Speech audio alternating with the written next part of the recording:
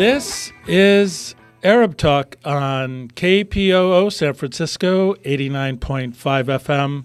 This is Arab Talk with Jess and Jamal. I'm Jess Khandam. And this is Jamal Dajani. Jamal, we have a really great show today. This is the unredacted Jess and Jamal analysis of the redacted Mueller investigation, which, as you know and we know, and hopefully most of our listening audience knows, was released today after some, we could say after some 2 years of investigation by the special investigator Robert Mueller and his team. And just to put it in context, today was the day that the report was released. It was described as having minor redactions. Minor? That's the way it was described. There was more black ink than print on it. Yeah, but I'm just telling you what people thought compared to what it could have been in terms of the redactions. I think there's a couple of big picture things to say. For me, as part of the show today, we're going to do a deep dive. Right. The big picture is what we have basically, and this may be strong words, but we have a thug in the White House and we have a fixer as Attorney General. Well, let's just at least put this Let me put it. play. Let me just put it in context, and I'll come back to you. Okay, but let me just say one quick thing, and then we'll get right to the specifics. The larger context that I wanted to put it in is last week, Attorney General Barr put out his, or I don't know how many exact days ago, but last week sometime, put out his 4-page memo concluding and exonerating the President of the United States from any collusion. The take-home message from the Mueller report today is that Robert Mueller, after 2 years, could not conclusively exonerate the President of the United States from obstruction of justice. Mm-hmm. This is major news. I mean, this is basically, and we'll get into the weeds about how he got there, why he couldn't indict. It's a long, complicated story. But basically what we have is the Attorney General of the United States acting as the president's personal attorney rather than the attorney for the United States of America and all Americans, basically saying, Trump is clear, he's been exonerated, there's no collusion. He's a victim. And Robert Mueller, the straight shooter, who's basically saying, we cannot exonerate the president of the United States from the possibility that he committed obstruction of justice. So we're going to break it down today for all of you on That's right. So basically the Justice Department today released a redacted version, and I've looked through the whole script, Jess, of the special counsel Robert Mueller's report on whether Donald Trump's campaign colluded with Russian officials and whether the president obstructed justice, right? That's kind of the basis of this whole report. So while the investigation did not find hard evidence, this is according to the report of collusion, the report detailed numerous instances in which Trump tried to interfere with the probe. So we looked at it. I mean, I don't know, from different angles, just there were issues, about the obstruction, for example, of justice. From summer 2017, this is according to the report, through 2018, the president attempted to have Attorney General Sessions reverse his recusal, take control of the special counsel's investigation, and order an investigation of Hillary Clinton. So you have that part of, the obstruction of justice. So, of course, Trump made no secret of his frustration that Sessions recused himself. Remember? Right. All of a sudden, Sessions became the enemy, and he was bashing him left and right, basically trying to, which eventually led to his, I would say, forced resignation. To his demise, to put it mildly. So this was one of the main points. But let's keep in mind, Jamal, there is no law having to do with collusion. Collusion is a concept. And Robert Mueller in the report, and I know we both read it, maybe we're going to have to read it again in more detail. But Robert Mueller's mandate was not about collusion. It was about obstruction of justice. Collusion is this made-up term that Trump and his minions and his PR apparatus, including Rudy Giuliani, and now, sadly to say, part of his PR machine is the Attorney General of the United States of America, William Barr, have come out and said, no collusion, no collusion. But listen, man, it is not about collusion. What we're really talking about are two different facts here. There's plenty of evidence to suggest, not even suggest, but to prove that either through WikiLeaks, through Roger Stone, through Guccifer 2.0, through the IRS, the Internet Research Service, that the Russians were kind of engaging with the 2016 election, and members of the Trump team at the highest levels. You know, Paul Manafort is sitting in jail right now, Jamal, because of various activities having to do with his engagement with, Russian cutouts. But the collusion issue is not really what it's at the heart of the nature of the beast here and the nature of the investigation. It's whether or not Donald Trump, as President of the United States, attempted to obstruct a legitimate investigation into potential illegal activities. And here's what we know. He fired Comey, the FBI director, and he told Lester Holt, this Russia thing, I was thinking about it. Comey, it's all made up. That's why I got rid of Comey. That is an attempt to obstruct an investigation into wrongdoings. That is almost the definition of obstruction of justice. He got rid of Jeff Sessions, his attorney general. He did all these other things. We now know from the Mueller report, Jamal, that he instructed people within his staff to lie, to not tell or to misstate the truth. They're spinning it, basically to lie in terms of what they were supposed to say to Robert Mueller. Well, there is a big gap here when it comes to the, I would say, the scenario with Sessions, because Sessions said after leaving the Justice Department that he had no regrets about recusing himself from the Russia investigation. Right.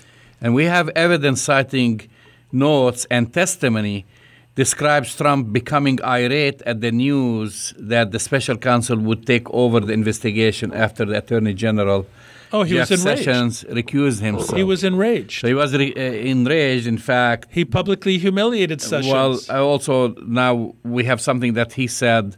This is President Donald Trump. He broke down upon learning of the special counsel and said, I am effed. I am effed. According to the newly released report from Robert Mueller's investigation. Right. He thought that his presidency was in jeopardy at the time. Right. And that was going to be the end of his presidency. And really what the investigation is about, Jamal, it's really about once Donald Trump said, I am effed, it's whether or not he took steps using his authority as President of the United States to interfere with a Department of Justice special counsel investigation of wrongdoing. Did he, in fact, direct people not to be forthright? Did he attempt to thwart the investigation? Did he use his executive power to undermine the investigation? And I think the interesting thing in reading, again, it just came out. It's over 400 pages. It looks like there's compelling evidence that Trump took multiple steps to obstruct justice, did multiple things to interfere with the investigation that Robert Mueller was doing. And so when I said at the beginning we have a thug in the White House, what I really am trying to imply here is that this is the way gangsters act. When they want to dissemble, they want to not tell the truth, they want to reconstruct and hide evidence. They do. We saw bits and pieces of it for the last 2 years, Jamal. And you lived in New York for a while. You knew about Donald Trump's, legendary, endless and legendary attempts to avoid taxes, to do illegal things, to pay off mistresses. I mean, all of these things.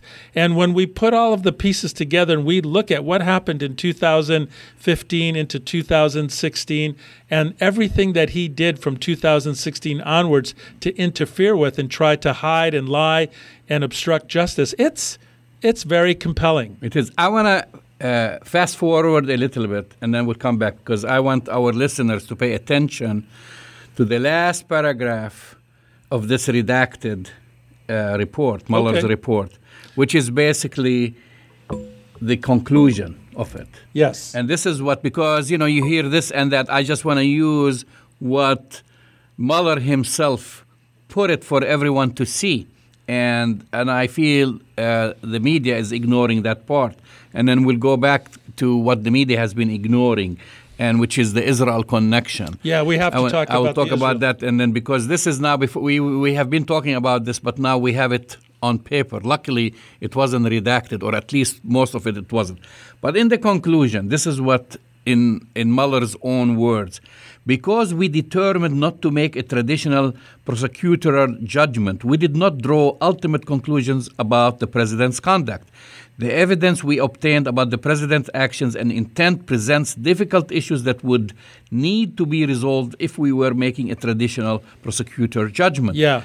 At the same time, if we had confidence after a thorough investigation of the facts that the president clearly did not commit obstruction of justice, we would so state.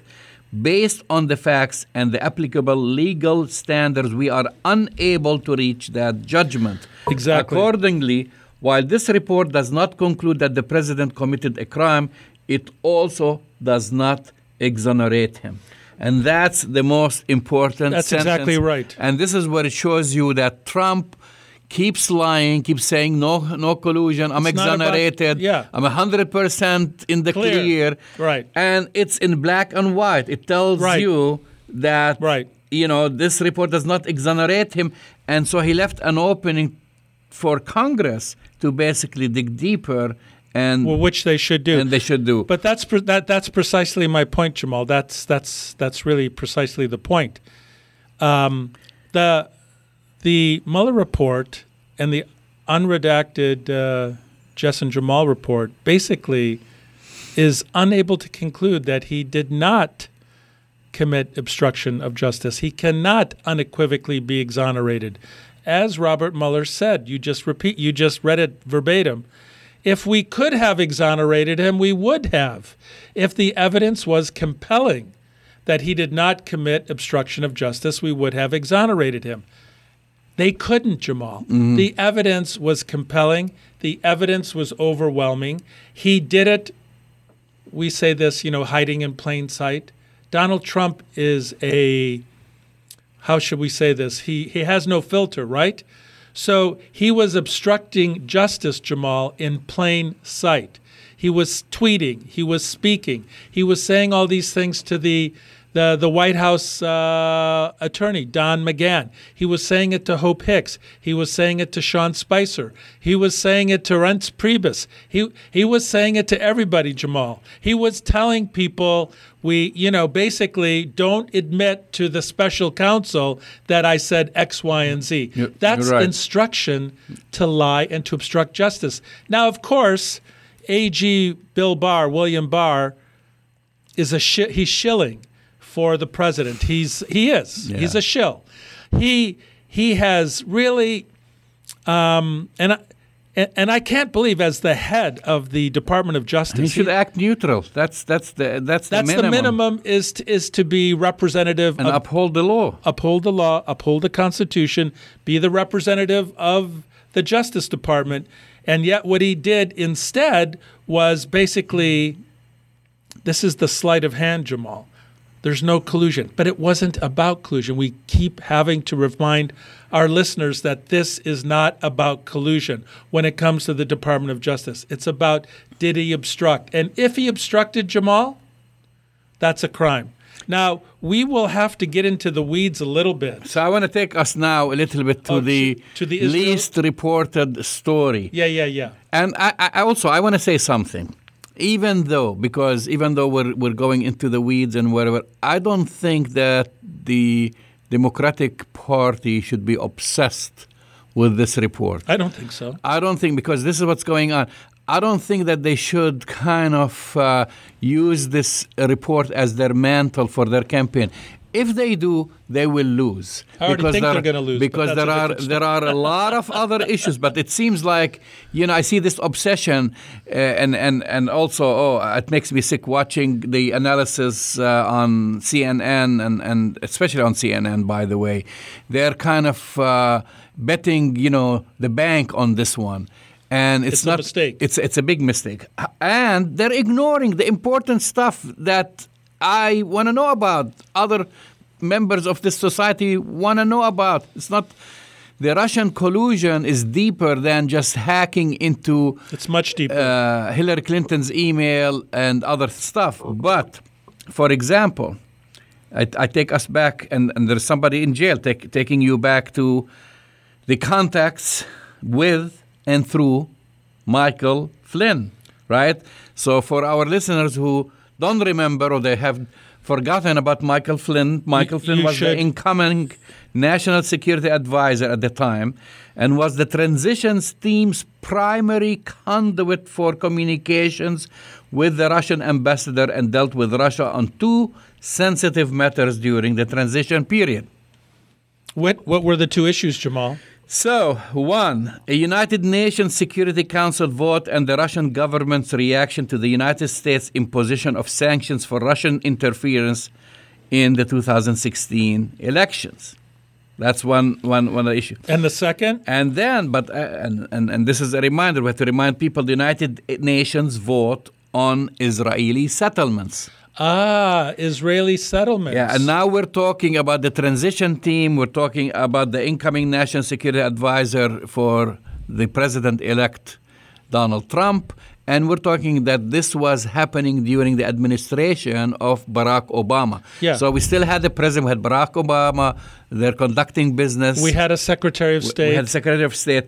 So on December 21st, 2016... Before he's president. Egypt submitted a resolution to the United Nations Security Council calling on Israel to cease settlement activities in Palestinian territory.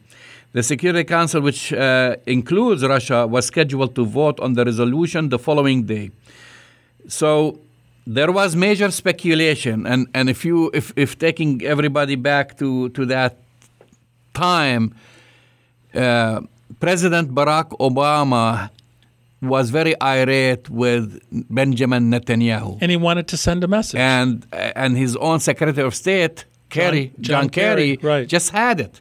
He has been going back and forth, and he made very stinging statements saying, like Benjamin Netanyahu is playing games, he's not talking about peace, blah, blah, blah, and they wanted to send a message, right? So there were very credible, and these at the time were speculation in the media, that the Obama administration would not oppose a resolution. That's right. So this would be one of the very, very few times when the United States, Jess, would basically abstain from vetoing a resolution which is critical of Israel, which is saying that they must, for the optimum time, saying that they must cease and desist from building new settlements. So according to Flynn, the transition team regarded the vote as a significant issue. And on December 22nd, 2016, not himself only, along with several members of his transition team, they communicated with a foreign government against, on foreign policy. Yeah, they communicated with a foreign government. They had no business to do so. None. So they communicated with foreign government officials to determine their views on the resolution and to rally support to delay the vote or defeat the resolution. So what they were asking the Russians at that time, and this is all done at the behest of Israel.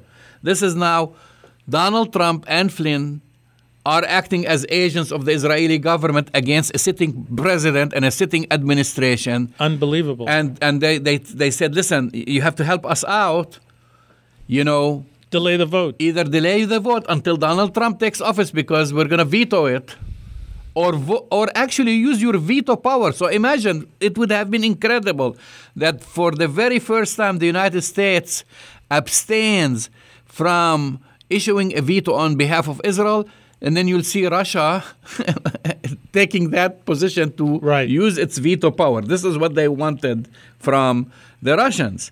And this is all documented.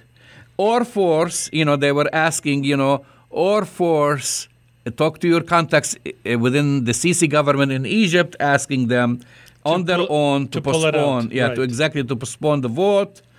And then on December 23rd, 2016, Malaysia, New Zealand, Senegal, and Venezuela resubmitted the resolution. So there was a feeling, there was a sense that this game was going on. So more supporters came to the rescue to make sure that this resolution died. No. At the time, these are the ones who were trying because they knew that something like that it might die. That let's resubmit it. So throughout the day, members of the transition team continued to talk with foreign leaders about the resolution, with Flynn continuing to lead the outreach with the Russian government through Kislyak, that's the Russian ambassador. When Flynn again spoke with Kislyak informed Flynn that if the resolution came to a vote, Russia would not vote against it. The resolution later passed 14-0. First time. With the United States abstaining. So, I mean, it's not only just like any resolution. You had the entire world supporting the resolution, every single member, and a delay of that resolution would have killed it, or a veto by the United States, which it had abstained. So they were trying to circumvent the Obama administration. No, I think what you said before, Jamal, is actually more important. What you said before is really important for our listeners to understand. We're talking about Donald Trump, not president-elect, not even in office yet, and Michael Flynn, also part of a transition team, acting on behalf of the foreign interests of another country, acting on behalf of the foreign interests of the government of Israel, not the government of the United States, who had just elected Donald Trump, but acting on behalf of the foreign interests of another country. That smells really bad. It smells bad, it looks bad, and frankly, Jamal, it is bad. And that by itself, in terms of investigating, in more detail, if the Congress can prove its mettle as a co-equal branch of government, they need to look at this. Now, unfortunately, you and I both know that the likelihood of Congress being able to exercise its co-equal branch authority, they're not going to touch the question of Israel. So we can rest assured that the analysis of this whole thing with Kislyak, with Flynn and Trump around the veto of the UN resolution is not going to happen. Well, if they don't touch it, at least the media should be talking about it. Well, the media won't be talking about it. This is front and center within the report. This was, I would say, some people said this was treason. Yeah, I mean, this is some of the big charges that you have now.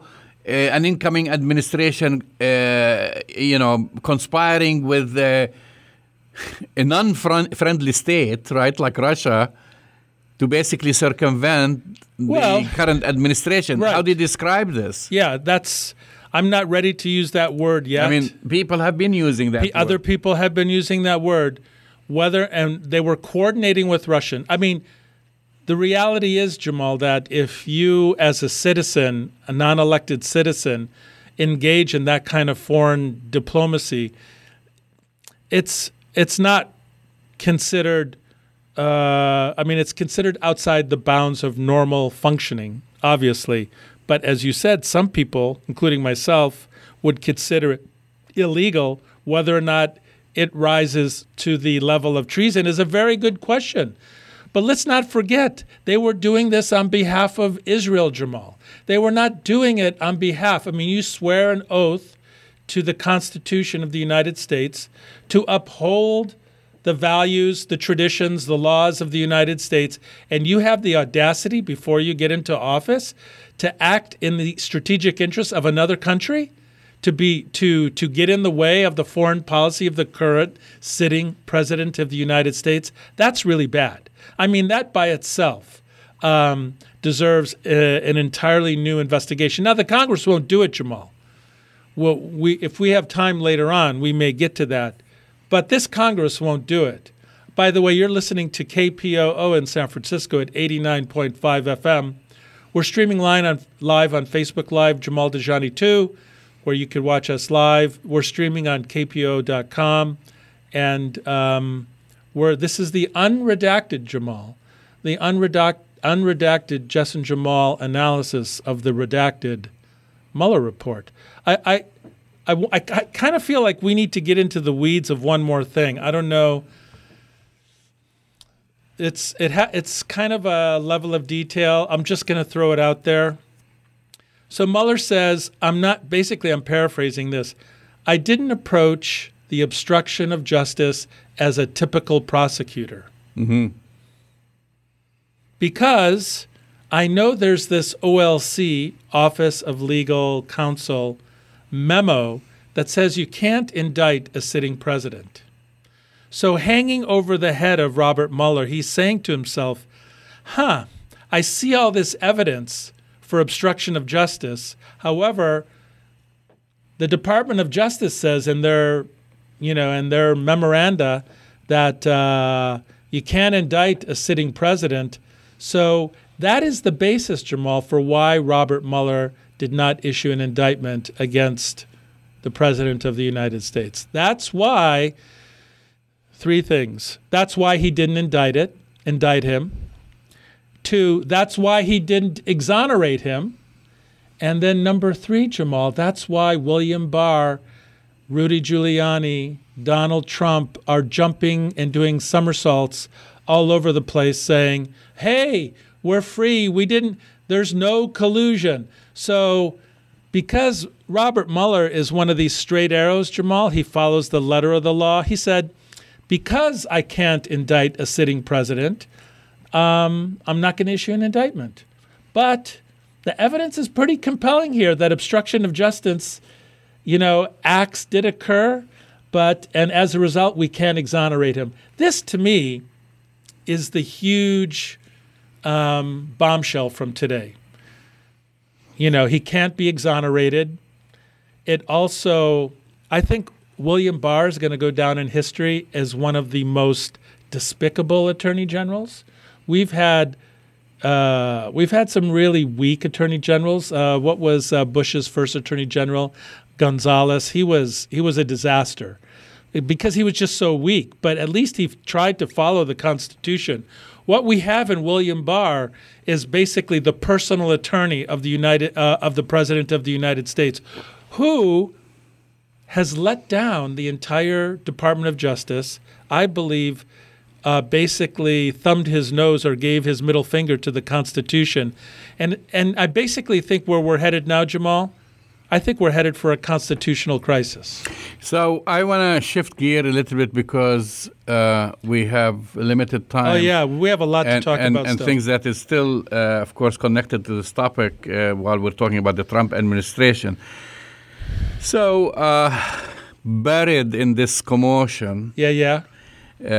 Discussing just focusing on the Mueller's report, President Trump's, and I would say maybe Kushner's and Bibi Netanyahu's long-awaited proposal, the peace plan for achieving peace in the Middle East, will not be released until June at the earliest. This is according that's interesting. To the White House and senior advisor, to the president and son-in-law, Jared Kushner. He told yesterday, this was a small story yesterday, he told members of the media and told actually ambassadors, they said they wanted to wait till after Ramadan. I'm not, it's they wanted to wait till after Ramadan. That's too disruptive now because, as you know, Ramadan is around the corner. I think it starts May 6th. May 5th or 6th. So when they were asked, what's going on? Okay, now you've been talking about this deal of the century for the past 2 years, and you keep postponing it. First, they postponed it till end of the year, and then till June, and then I don't know what. And now, what's going on? And then they said, we want to wait till after Ramadan. So, Jamal, I have never felt so utterly disgusted by a political analysis. So I'm just gonna give you some quotes. At least use their words. So according, you're gonna wait till Ramadan. According to Kushner, he encouraged the ambassadors, and this is according to his own words, to keep an open mind about the peace negotiations, which basically have been touted since early in Trump's presidency, if our listeners recall, as potentially leading to the deal of the century. The deal of the century, Jamal. So Kushner is leading the peace plan. Guess with who? With the special envoy, Jason Greenblatt. Jason Greenblatt. Who just a couple of days ago bragged on Twitter and put a picture of the new map of Israel, which includes the Golan Heights. He said the State Department now has reissued the map of Israel, and it no longer refers to the Golan Heights as occupied or disputed, but it's part and parcel of Israel, the state of Israel. Okay, Jamal. So this is according. I mean, so these are the players, at least the players. Of course, Trump's deal of the century, Jared Kushner's peace plan. And you have Jason Greenblatt, who's kind of conducting all the negotiations. I have some breaking news for you. So let me just say a little bit. So the proposal release, of course, they said will come after the Muslim holiday of Ramadan, which ends in early June. But also to allow the re-elected Israeli Prime Minister Benjamin Netanyahu to form a governing coalition. Okay. I have a couple of pieces of breaking news for you. And some breaking news about the Kushner-Netanyahu-Trump deal of the century. It was leaked this week that one of the central foundations of the deal of the century to finally bring peace to Palestine in the Middle East, the final deal does not include the creation of an independent Palestinian state.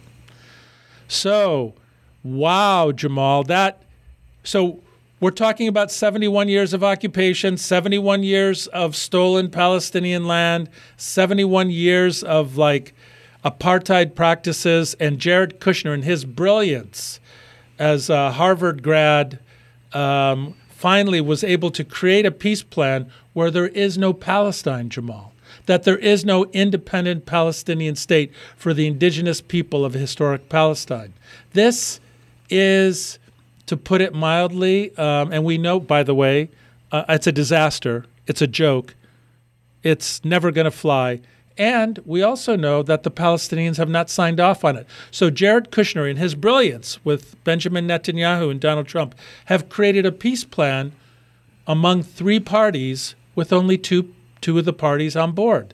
Sounds like a bit of a disaster to me. Well, to your point, during his remarks, and Kushner reportedly disputed the idea that the peace initiative would focus mostly on an economic package to help the Palestinians strengthen their economy, because that's what everyone has been saying.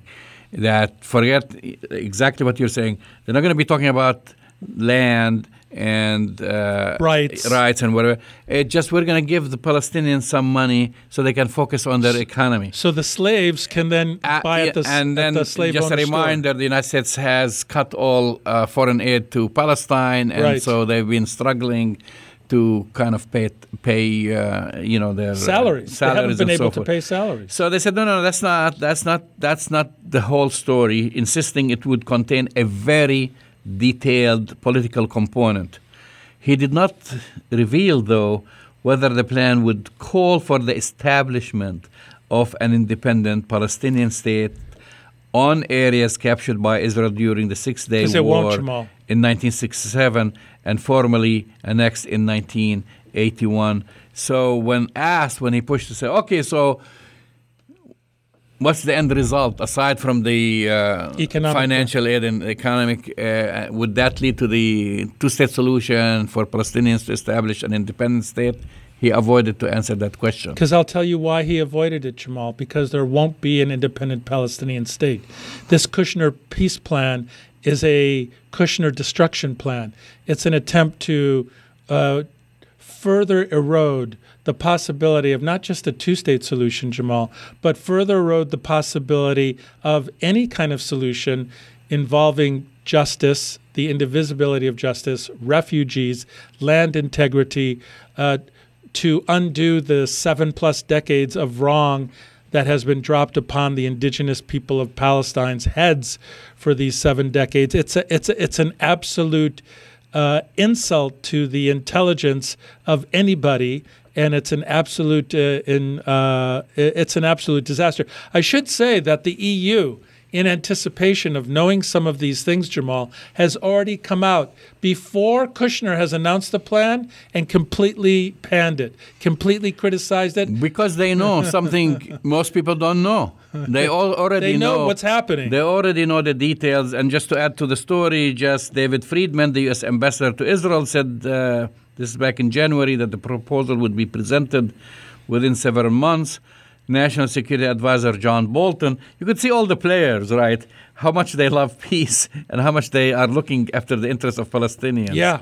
Jared Kushner, David Friedman, and now John Bolton said last week that the administration would roll out its plan in the very near future.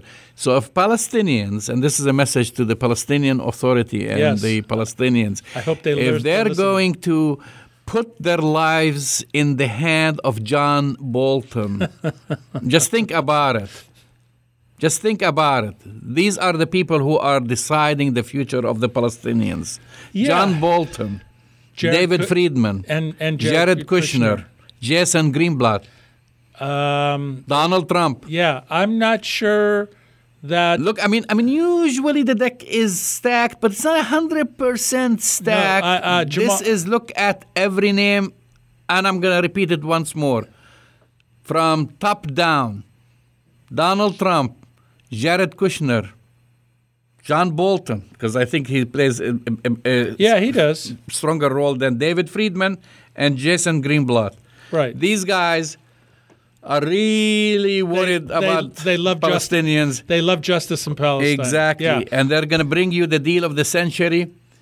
I say to them, to the Palestinian leadership, and to all Palestinians, to stop smoking whatever you're smoking. Stop smoking the argila. And pay attention to the names of the people who are deciding your future. So I want to say that's a good analysis, Jamal. I just want to say a couple of things about that. Number one, so what they're, it's no one believes that they're delaying this to honor Ramadan and the Eid afterwards. No one believes it. What we do believe, however, and I think we discussed this a little earlier before the show, the more likely scenario is that Benjamin Netanyahu is on the ropes. He's been unable to form a coalition government to get the parliament going. He will be indicted, as I predicted at the beginning of the year. And it's unclear whether or not he will be able to strike a deal to avoid indictments and form a parliament before June. So the real reason, there's two reasons. The real reasons why they don't want to rule it out now, they don't know if Benjamin Netanyahu will be around, number one. And two, I believe it's 2 more months to squeeze Abu Mazen economically. Well, I don't know if there is anything left to squeeze. But they've tried. I think the setback and why you're seeing the delay, Jess, because the setback has been the multiple trips and discussions by Kushner and Friedman and others, including also Secretary of State Pompeo going to Saudi Arabia, trying to force the Saudis to accept this deal.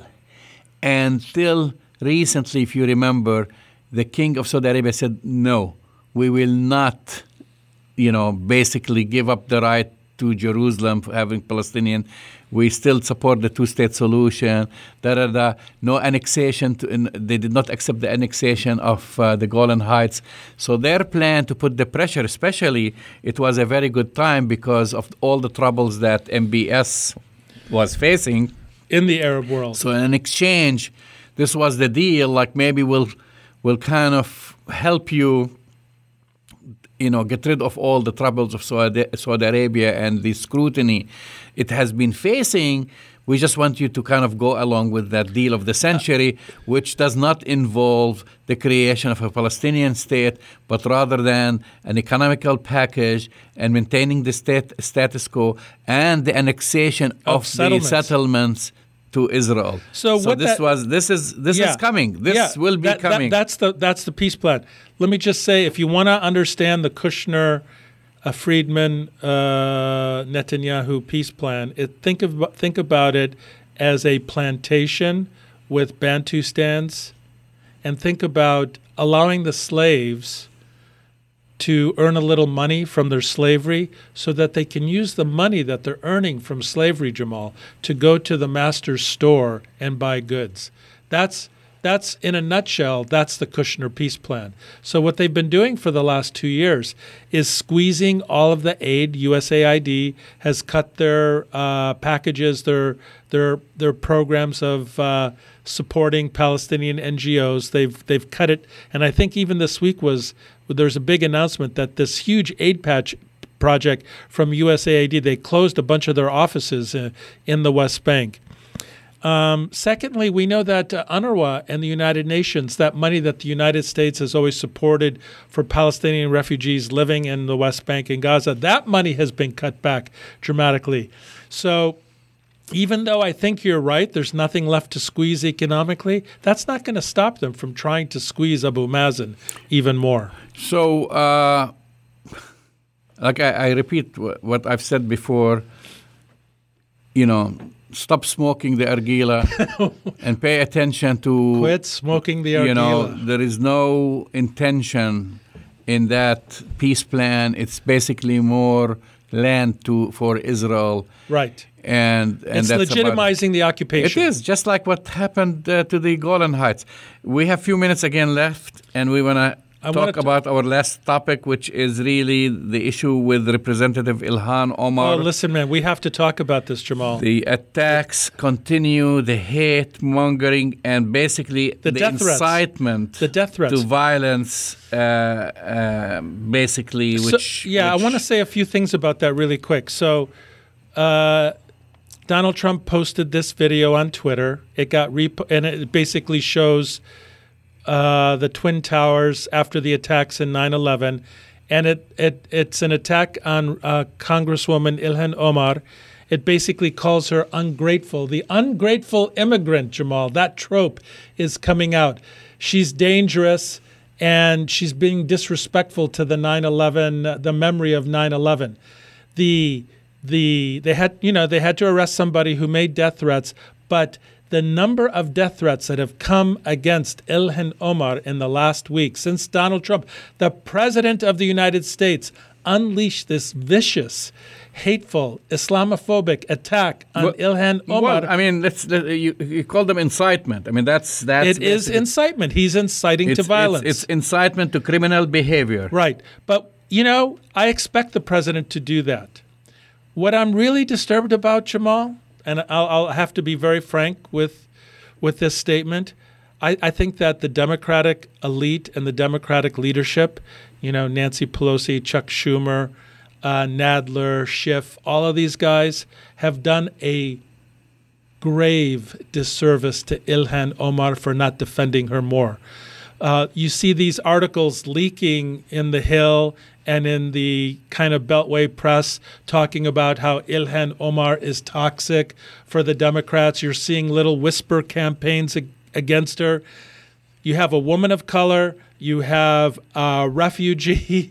You have a Muslim woman who is being viciously attacked. This is the Trump playbook, Jamal. I'm going to find someone that we can rally around to hate, and it happens to be a black Muslim refugee woman from Somalia. It is absolutely disgusting that the Democratic Party has not come to her defense. Now, Rashida Tlaib has come to her defense. AOC has. Ayanna Pressley has. Tulsi Gabbard has. I mean, the progressive women in the Congress have come to defend her. But where is the rest of the Democratic Party, Jamal? They've left her out without any support. And I'm afraid there is a silver lining here. Oh, really? Show me. And no, there is actually. What's the silver lining? She's having death threats. She's having death threats. You're absolutely right. Most of the, I guess, the leadership of the Democratic Party threw her under the bus. Multiple times. But she has actually raised $850,000. Well, that's not enough. It's not enough. But for her little campaign, people are donating in small donations, but in numbers. Yeah. So which is really important. Yeah. Because she's going to come under vicious attack during the next primaries. Yeah, and not even during elections, but during the next primaries. But they've already tried to. They will definitely primary her, which means there are the elite of the Democratic Party have already lined up people to run against an incumbent, Jamal. Yeah, but the most important thing is to be ready, is to have the support, and we know how financial support is very important. So the fact that you have, she has managed to raise almost $1 million just in a very short period of time. Yeah, but I have to say I find it unconscionable. I mean, Nancy Pelosi coming out and saying I'm progressive. How can you be progressive when you have an African Muslim refugee woman who's a congresswoman who you are throwing under the bus at this time when she needs as much support politically, economically, and physically she needs support. I mean, she has to have security details around her all the time. Well, they've increased the security. Nancy Pelosi has actually ordered, it's disgusting. I guess upgrading her security detail from the Congress police. But Jamal, how is this just not flat out part of the Trump playbook? And I will say the Trump and the pro-Israel playbook. I mean, can we be honest for a minute? Why are they attacking Ilhan Omar? Is it because she's black? Well, there's lots of black congressmen and women, but that's part of it. Is it because she's a Muslim? Probably that's a part of it. A big part of it. Yeah, a big part of it. But isn't the real reason that they're attacking her so viciously is because she's been the only one with such a clear, unequivocal voice calling out the apartheid practices of the government of Israel and saying, let's have an honest discussion about U.S. foreign policy. Isn't that the real reason? Well, I would say it is the real reason, but you've said most of the reasons. And she kind of, all these people who are full of hate, all these bigots, she is their nightmare, their ultimate nightmare. Woman, black, refugee, Muslim, but you forgot one other thing. Smart. Outspoken. And then the other thing is she's a hijabi Muslim. She also wears the hijab. That is their ultimate nightmare, and brings the worst out of them. And this is what's going on. So, if you want to know what the Trump playbook is, if you want to know what the Republican playbook is for 2020, it's going to be a picture of the Twin Towers coming down next to Ilhan Omar and saying, ungrateful immigrants and refugees. This is why we have to build the border. This is why we have to have the Muslim ban. And this is why it's such a scary time and why we must elect Donald Trump again. And I'm sorry to say this on Arab Talk Today, Jamal. I said this is one of my predictions. There is a really good chance, unless the Democrats get their act together, that Donald Trump could win again. And I don't see them getting their act together. No, because they're going to attack Donald Trump instead of coming up and speak to what people of the United States really want to hear about. They want a plan for how to fix the awesome problems that are confronting us right now. Do you know that, I mean, we don't have that much time, but let's talk about Trump having $1 trillion tax break to the wealthiest people and wealthiest corporations in the world, and cutting the tax deductions for most middle class and most Americans for like home mortgage deductions, property taxes. I'm sure most people from the middle class and, of course, from the working class, they're getting less tax deduction. They're getting less refunds. Exactly, refunds. Jamal. Less refunds. And so let's talk about that reality. What are you going to do about that? Well, that's why I'll repeat what I've started the show with. If the Democrats are going to just focus on the Mueller report, they're going to lose. And if they're not going to talk about real issues, they're going to lose. Taxes, healthcare, even the economy, because he just puts this false image that everybody is doing hunky-dory. And by the way, the big thing is when he came or during his election campaign, he promised to stop the national debt. It has been accelerating at a tremendous rate. The trillions of dollars have been mounting. Those are the real issues that they should be talking about. All right. Well, thank you for listening to us again today. You've been listening to Arab Talk with Justin Jamal on KPOO San Francisco, 89.5 FM. Send us your comments to arabtalk@kpo.com. Follow us on Twitter. Follow us on Facebook. Check our website, arabtalkradio.com. That's the most important thing. That's the most important thing, and we'll see you next week.